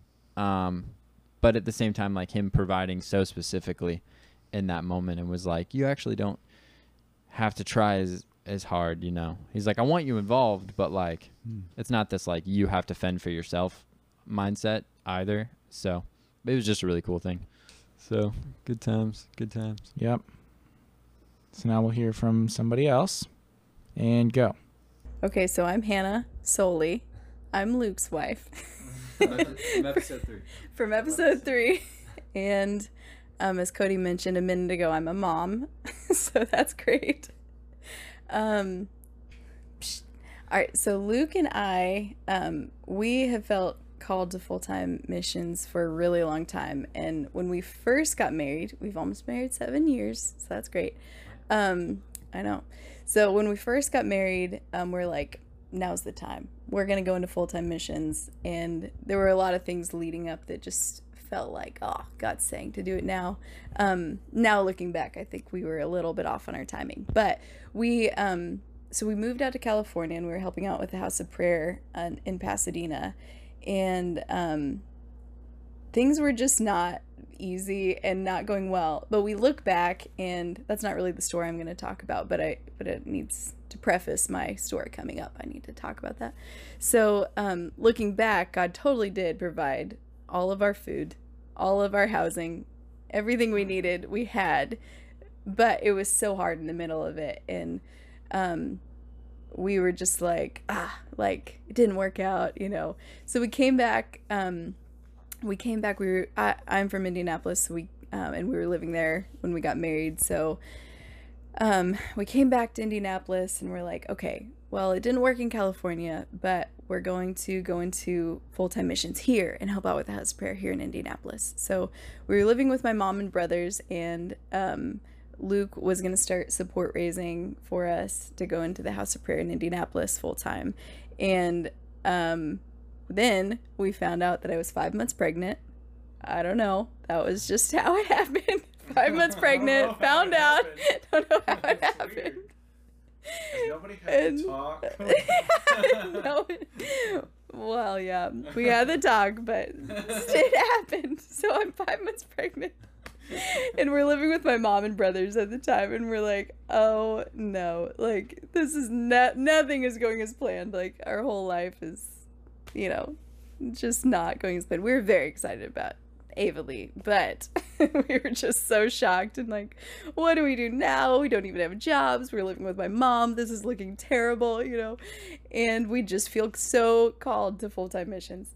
And so, anyways, we put our support raising on hold, and we're like, we just have to get jobs and get stable before anything else, because we have a baby coming. It's not just the two of us. So anyways, I was looking all over on Zillow and other housing apps for a rental apartment or a rental house somewhere in Indianapolis, and I kept finding some, and we kept going to see them, but every time it was we didn't have a deposit for these apartments yet. We didn't have money saved and whatever. We were still, Luke was at the time didn't have a full-time job yet. He was working side jobs with buddies and stuff. So we had kind of inconsistent funds coming in. And so then I was just getting so discouraged. And when I hit around 6 or 7 months pregnant, we're getting so close to having this baby, So I found this apartment this house in downtown Indianapolis, and I was like, all right, this looks great. It had some things that I felt like I was praying for, that I was like, those have some of those, things that I'm praying for. So I reached out and set a time to go look at the apartment. And Luke was so discouraged. Luke was like, no, we don't even have a deposit. We don't have consistent funds coming in. There's no way we can pay for this apartment. And that just set me into he's right. There's no way, but we'll go see it. So then the day before we went to see it, the wife of the guy I was talking to about the apartment reached out, and she was like, hey, I looked you up on Facebook, and we have a mutual friend that went to church with us. And she was like, yeah, we know the Lord. This is where we go to church. I'm really glad you guys are coming to see the place. We've been praying for a good couple or family to move in. And so that was encouraging for sure, but I was still there's no way, we don't have the funds to move in, but we'll go meet them and it'll be great. So we go, and we just hit it off right away. They had bought a duplex in Indianapolis, and they lived in one half, and then they renovated the other side to be an apartment for them, so that they could be inner city missionaries. And that's how they part of how they made their income, to be inner city missionaries. And so it was just really cool how God had connected our hearts of missions, and we both had the same passions and the love for Jesus. And so anyways, at the end of it, we had spent probably 2 hours just telling our stories, and they told us all how they had gotten into missions, and we were talking about our passion for missions and how we felt called to it eventually. And then we just were we told them our whole story about California, and we're we don't have the finances to put out a down payment, or even right now we don't have a consistent income to be paying monthly rent. So we love you guys, and we're so glad we met, but we can't commit to this at the moment.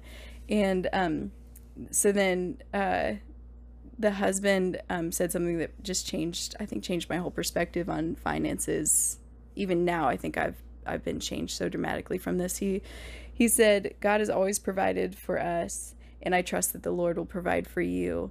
And so if you'd like to move in, we would love to have you live here. And it just blew my mind that he trusted the Lord that much with finances, that he would even trust that the Lord had money for us, and that we'd be able to pay rent and things like that. And so we were just blown away, and we left, and eventually decided the next day we were okay, this is definitely the Lord, we'll move in. And so we moved in, and along with that, God had also been talking to me about finances. Kind of a side story along with this is God kept telling me, like, Hannah, if you're faithful in my house, I'll be faithful in yours. And at the time, it was specifically about finances, but I think there's also like many facets that this applies to. But we became really like consistent tithers, and that it was just like crazy how God provided abundantly for us, and we like never missed rent, and God provided for all of our bills, and it was just like a crazy season of God's faithfulness to us. And yeah, so that was a great story. Yeah, that's so good. Thank you for sharing with us. Yeah, You're welcome. For sure. I loved it. Thank you for having me. You bet. Hi, my name is Karim, and I started my journey with YWAM in 2013. So I just want to share with you a story about the finances for my DTS. When I went to do my DTS, I actually had the finances for the lecture portion, but I was missing the finances for the outreach. And so even though I had exhausted every avenue that I knew of, I had sent newsletters, I spoke at churches, small groups, made phone calls, met with people one-on-one, I still did not have the finances that I needed to go on outreach. So one day I received a phone call from my mom. It was a Sunday morning, and she informed me that there are some friends of hers that live near the YWAM base where I was doing my DTS. Although I had never met them, they still wanted to make a donation towards what I was doing. So I made arrangements to stop by their house a little bit later that day. I was going to go to church afterwards, so I brought 2 other students that were doing their DTS with me. We went by their house. They had us over for tea. It was great. And at the end of our time together having tea, the husband informs me of the fact that they are currently dealing with some pretty serious medical issues, but really believed in what I was going to be doing, and therefore wanted to make a donation towards what I was going to be doing. So he explained to me that it was a small amount, but a very large sacrifice for them under the circumstances, and pulled out a $100 bill. I can honestly tell you, I did not think that was a small amount, but I really felt like, wow, I didn't expect this. I was very excited and thanked them obviously for the tea as well as the donation. And the other girls and I then proceeded to go to church. So we left for church, and I was elated that at least I had another $100 towards the amount that I needed for my outreach. And once we get to church and the service starts, I feel like I'm supposed to put the entire $100 bill into the offering. And in full transparency, I really struggled with that thought. And so I was really trying to determine, was this the Lord? Is this me? Or is this the enemy just trying to get that $100 bill? And so I frantically looked for $10 so that I could just put $10 in the offering, because my tithe is important and I wanted to give to the Lord what was the Lord's. And at that point I was able to determine this is not my own voice, because I am fighting to hold on to this $100. And I was reminding the Lord that I still was missing a lot of finances for the outreach. So I then was able to determine, well, if this is the Lord, the right thing to do would be to walk in obedience. I was just recently learning about how to hear the voice of God and how to decipher what I was hearing. And so I knew that if it was him, it was the right thing to do. And that if it was the enemy, because my heart is to be obedient to the Lord would honestly just chuckle and get it back to me some other way. So as the offering basket went by, so did the $100 bill in the offering basket. And I went about my week still missing all of the finances that I needed for the outreach. That week, we just so happened to have a conference at another location. And so when I returned on Friday to my YWAM base, I was approached by the person who processed our finances, and she informed me that I had received a donation in the mail. Somebody had sent in a check. I was very excited, and I asked her who it was from. She told me who it was from, and I was quite surprised because it was somebody that I had sent a newsletter to 3 months ago who happened to have been a previous employer of mine from about 4 to 5 years earlier. And so I was just dumbfounded by the fact that they wanted to send in a donation. I was very excited. And she asked me if I wanted to know how much it was for. And obviously I said, sure. And she informed me that the donation that they sent was for $4,000. I did not need $4,000 to cover the rest of my outreach portion that I was missing. So I was beyond excited. Not only did the Lord return to me the $100 that I had put in the offering, but he ended up covering all of the finances that I needed for the outreach with abundance. And so then the extra money was able to go towards other students who were still missing their finances for the outreach portion. I got to tell you, when the Lord calls you to do something, I was really hoping that it didn't all rely on me to bring in all the finances, but I can now tell you with great confidence, he shows up every time. All we need to do is walk in obedience.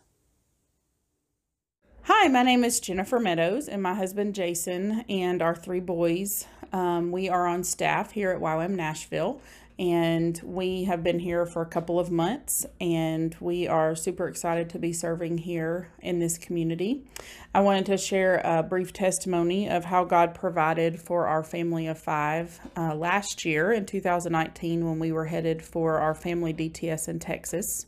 In Texas, the YWAM base in Texas requires 100% of your lecture phase tuition to be paid in full when you show up for school. So that was kind of daunting for our family because we were not a family that had lots of money laying around. We were a paycheck to paycheck kind of family. And so we had to raise over $10,000 just to be able to go to our DTS. And we had just a few months to be able to do that. So we began fundraising and sending out newsletters, and slowly the money began trickling in over time. And so when we began, we were getting close to the time to leave, and we had to move out of our rental house about 3 weeks before we had to leave for Texas.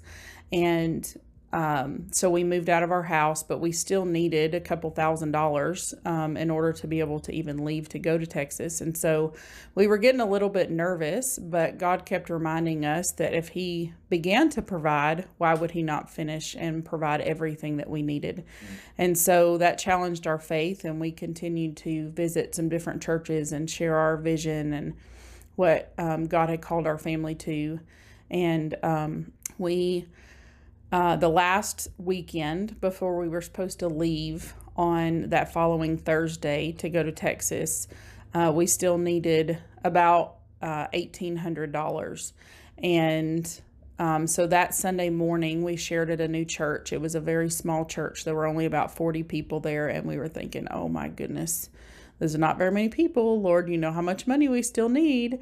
And so that morning we got a offering of $1,200, and that blew us away. We were thinking, wow, that was a lot, but we still need $600 that we don't have yet. And so we, that morning, the pastor, invited everyone from the congregation to come to, a special evangelism service that night in town. And lots of people were coming. It was a traveling evangelist. It was a big name preacher. And so a lot of people came. And so we decided to go. We thought, why not? Let's go see what this is all about. So we took our family and we went. And that night, a man who had been in the church service that morning that we shared at was at that service that night. And he came up to my husband and he said, hey, I didn't get a chance to give y'all anything this morning. He said, but I really want to bless your family for your mission. He said, but I don't have the money with me. I'm going to go get cash out of my bank. He said, can you meet me in town tomorrow morning? And my husband, of course, said, sure, absolutely. So they swapped phone numbers. And so we went home that night, still needing $600 in order to be able to leave. And so the next morning, my husband drove into town to meet this man who we had never met before. We didn't even know this man. And as a matter of fact, my husband's parents, who are from that town, they know everybody. His dad didn't even know who he was. And so we're thinking, wow, maybe it's, who knows who it is, because nobody knew him. But so my husband went and met him, and that man handed my husband $1,000 cash the next morning. And so we were just blown away that not only did God provide every penny that we needed, but he went above and beyond and provided extra money. So even our travel expenses of driving to Texas were covered. And so we were just so amazed that God provided over $10,000 in just about 3 months' time for our family to go. And our lecture phase was completely paid for our DTS. And so God is able, he is more than able, and if he has called you, he will give you everything that you need. That's awesome. That's so good. Yeah, thanks for sharing. No problem. I'm Tony Barnes, and I'm on staff here at YWAM Nashville. And when we initially took the plunge into missions, it was me, my wife, and then our son, Will, was almost a year. And we were in a season of support raising, and it lasted about 4 months. And at the end of that 4 months, we were about like $1,300 short of just like basic expenses that we had budgeted. But it just felt like we were praying and asking the Lord what to do, and we just felt like a clear, just go and trust me. And so we're like, okay, that's doesn't make sense. That's pretty counterintuitive. So we just stepped out, and that year we went to Memphis for evangelism, discipleship, things with YWAM. We had a outreach leader there and team there, so we went and joined them. And one of the other things that was really challenging was I was a teacher before I went into missions, and so they were wanting to charge us the amount of what a teacher would make for our son's insurance, which was more than we currently had committed to our support raising efforts monthly, the insurance alone. And so I was feeling a real wrestle and just like a failure a little bit, but knowing also that we felt like God had clearly called us to do it. And so there was just this tension of, God, you said this, but also know my responsibilities to my family. And so that went on for 5 months where he was without insurance. And so he, during that time, didn't have a bump, bruise, or a scratch or anything, any sickness whatsoever. And then when we got to Tennessee, it was supposed to take 3 months to get on insurance, but it ended up taking 3 days. And then the next day, we had to take him to the ER, like the day we got insurance. And so just the timing of the Lord on that, and just seeing how the Father provided in the exact timing that we needed, just felt like, wow, God, you see us, you care about us. And then when we moved into the apartment, it cost around $800 a month, and we were able to pay the first month, and we were like, who knows what's going to happen after this. And the same day that we moved in the apartment, this chain smoker moved in down below us, and my wife has asthma, and my son was 1, and it was just filling our apartment with smoking fumes. And so I went to the landlord and said, hey, this is the situation. I have a wife and kid. This isn't going to work. Can we please just move units, and we'll be glad to continue renting here? And there was just no favor. She was actually pretty mean about it. I was like, no. And if you break your lease, you got to pay for 3 months rent on top of that. And then knowing in my mind, I knew once we went to another place, we'd have to pay a security deposit and then another month's rent as well. And we were just, when we came, wanting enough faith to pay for one month's rent after that. And so we were just in a real pickle. And I went to a park to pray by the water, and God spoke to me so clearly, and he said, Tony, I'm going to deliver you from the one who's too strong for you. And so I didn't know exactly what that was going to look like. But then that same day, I got a call from our leader, and he's like, hey, there's this housing that sometimes lets furloughed missionaries come and stay. You should check it out. And it was a Baptist housing thing. And I didn't know what type of favor we'd have with the Baptists. Like, we love Baptists, but we're not. That's not our identification. And so we applied, and there was 1 unit left, and it only cost $50 a month with utilities included. And it was the nicest apartment that we'd seen. in any of them that we visited. It was fully furnished. And so we were like, oh my gosh, this is too good to be true. So we got accepted the last apartment there. It was a 6-month deal. And so we moved out of our old apartment, and we had told our old landlord, hey, this is our new address. You can send us the bill. And we never got a bill. And I actually called them a month later and said, hey, we never got a bill. And they're saying, well, we'll send it. And we never end up getting that bill. So that was amazing. And then that 6-month period ended, and I emailed 5 friends who were disconnected from our situation in Memphis and said, hey, we need an $800 increase in our income because we need to move out of this situation that's been so amazing. And it'll probably cost us around $800 to get an apartment. And the next day, someone I'd never met, never talked to, never heard of, texted me and said, hey, my name's so-and-so. We were referred to you and your wife by this other girl who'd been worship leading for our outreach, but she's going to Japan this summer, and we need somebody to fill in. Would you be willing? It only pays $800 a month. Would you guys consider? And we're like, well, actually $800 is pretty nice. And so we prayed about it and obviously felt that was the Lord.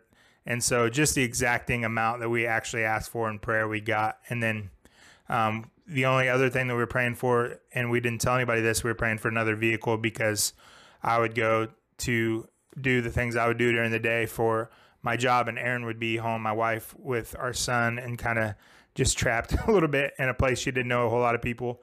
And so we were asking the Lord for a new van. And then Aaron Hurd, our leader, came up to us and he said, I just feel like the Lord's saying mobility over you, and I feel like he's going to give you another vehicle. I was like, oh, that's amazing. We've actually been praying about that. And so we went down to Mississippi to meet with the spiritual father who was bringing an outreach up to Memphis a few days later. And we were just praying with them. And on our way back, our van was acting a little funny. And we got a call from that spiritual father, and he said, hey, Tony, your van's really on my heart. Is it doing okay? And I was like, actually, it's running a little funny. He's like, okay, well, I'm praying. And then 3 days later, they brought up a van and just gave it to us. And so we had those 2 vehicles the whole time we were in Memphis. And right as we were getting ready to leave, our old van died. And so the season that we needed those 2 vehicles, we had it right up to the time we left. And so just amazing. That was just a 6-month period of testimonies of the way God provided. And God says, seek first the kingdom of God and his righteousness, and all these other things will be added unto you. And that's not just a promise for a missionary or a professional Christian. It's a promise for all who are seeking the Lord and just wanting to do what he's calling them to do, whether they're, teachers, whether they're business people, whatever. The Lord wants to test us in our finances and bring out things in our heart. But he also wants to bless us, and he wants to show us what kind of father he is. And so we've experienced both those things and just his faithfulness. And we've learned so much about God through the weakness of that season and other seasons, and just how he does provide. And so we can totally lean on him, and we can totally trust him in walking in the things that he calls us into. So hopefully that's encouraging. It's awesome, guys. Thanks for sharing. So now we can... I've got a fun question. Woohoo! Yeah! It's a little Maybe we should have morbid. a theme song. It's a little morbid, but just bear with me. It can be fun if you make it fun. Even if you don't, just pretend to like it. What would you want written on your tombstone? Get her done. Perfect. That works. I know what I would want on my tombstone. What? I wanted to say, I told one too many dad jokes. That was a grave mistake. Oh. Oh. I know what I want on my tombstone. What? Pepperoni and sausage. Oh, man. Wow. There it I is. just caught up with you. That was great. Maybe some How you onions. going to top that, Michael? I got nothing. Some mushrooms. I don't know. Well, then what would you just have written on your tombstone? I don't know that either. I worked at a cemetery for a while. By the way, it was actually one of the funnest jobs that I had, because I was working with this close friend that also loved Jesus. Shout out to Saka. Graveyard shift. Oh, Man. and coming thick we're and killing it. fast. You guys are killing it. 0.4, Cody. But You so guys are slacking. there was a tombstone, and all it said was, a disciple of Jesus Christ. Oh wow, That was all it said. way to get deep on us. Like no name. There was like a date. There were like I think the dates on it, but that's all it said. And I was like, I like it that does too. not get better than like I want Exactly. that. That's you know. awesome. So I don't know. It just like wrecked me. If you put mine next to his, it'll make me look bad. So make sure there's at least 2 plots between ours, preferably sinners. I'm just kidding. I don't know. I just wanted to be as like ridiculous as possible. Mine could be next to him. Could be like, get her done, disciple of Christ. Yeah, with your sausage and pepperoni Don't forget the mushrooms Oh Yeah. yeah, mushrooms. growing on my tombstone. carved into his tombstone. Oh man. For real though. For real though. For real though. I like the For disciple real of Christ dough. one. It's too much. Yeah, I do too. It's good. That's a good one. I've had that question before, and then I was like, do I take it all serious? But then you said you can make it fun, so I was like, all right. We Yeah. definitely invite the fun. Yeah. So, yeah, we had enough seriousness in our last 3 episodes. But also, as soon as I saw the question, I had that joke in my mind, No. and it was just going to totally ruin it if you were like, he did his very best, and he followed Jesus, and I don't know, something like that. And I'm like, He was oh, a man, good dad, how am I supposed to give a joke after that? good husband, a great friend. Crying just thinking about it. Anyway. Base stuff. Base Um, stuff, yeah. Thunder Camp's gone. We might all have COVID. We mostly finished the trail. I worked on that with Peter actually for a while before the camp started. I tried to carve some stairs into a boulder, but the boulder won. And I Boulder did won. successfully carve Cody. stairs into a soft riverbank, so felt slightly accomplished. Probably gone now. Nope. I checked it out. We had torrential downpours for 3 days. Yeah, we and, did. And it went up to your bottom stair to where that animal that was maybe in the Uh-huh. side bank created a new door next to your stair. And Ha! Perfect. Jerk. Get off my stairs. and I put Sucker. 5 flat stones on your bottom 5 stairs, so hopefully they will stay now. Sweet. Thanks, Peter. You're welcome. Thanks So, for working yeah. with me, Code. Yeah, you bet. It was fun. It So we was. got a trail to the river now. If you want to come visit and go swimming, I don't know, Floating. splash around, get Fishing. baptized. Ooh, fishing. Oh yeah, there's some big fish. And that big We're- tree that was knocking people out of canoes Yeah, got taken down in the last that's good. high water. So hopefully people won't. Get knocked out of their canoes. We got DTSs coming. There's one starting this fall on September 20th. There's one starting this spring, March 28th. Correct. And yeah, you can come be a part of those. It's 3 months of teaching on living like Jesus, operating out in intimacy, stuff like that. And 2 months of outreach overseas, at least cross-culturally. I don't know what it'll look like with COVID, but we're doing something. So come be a part of that. And yeah. Tell your friends. Yeah, if you want to give to the base, you can do that at ywamnashville.org. There's a little donate button. If you want to reach out to us specifically, you can email podcast@ywamnashville.org. Yeah. Or if you just want general information on the base, you can email info@ywamnashville.org. And you can call at 615-696-3096. Correct. Nailed it. You won't get us, though, because Pat is currently the only one who has access. But she'd love to talk to you.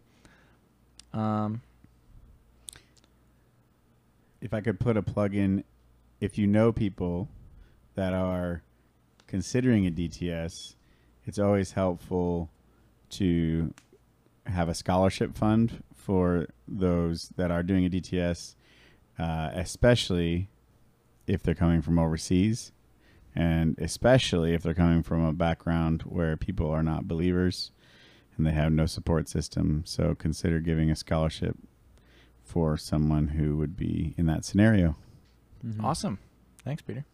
Yeah. Yeah. Or if you know anyone who might be interested in doing a DTS, or if you know anyone who's looking to support some missions, you know, Yeah. we're here. And please support Michael and Cody in their missions. They're awesome dudes. They need Thanks, your Peter. support. Yeah, we do. And And Peter Peter. and his family. Yep. There's a whole bunch of people here. It's a whole plethora. It's like the credits section. Yeah. Yeah. This is brought to you by So yeah, thanks for joining us, Peter. and thank you, Peter, for joining us. You're welcome. I enjoyed it. Thanks, guys. Thank you, bet. audience, for joining us. Yeah, audience, Hi, Mom. it's been a pleasure. Hi, Mom. And we'll see you next week. Only not, because there's no audio, visual. There's no video. You know. Anyways, You'll hear us next week. you'll hear us next week. Bye. Deuces. Peace. Watch for deer.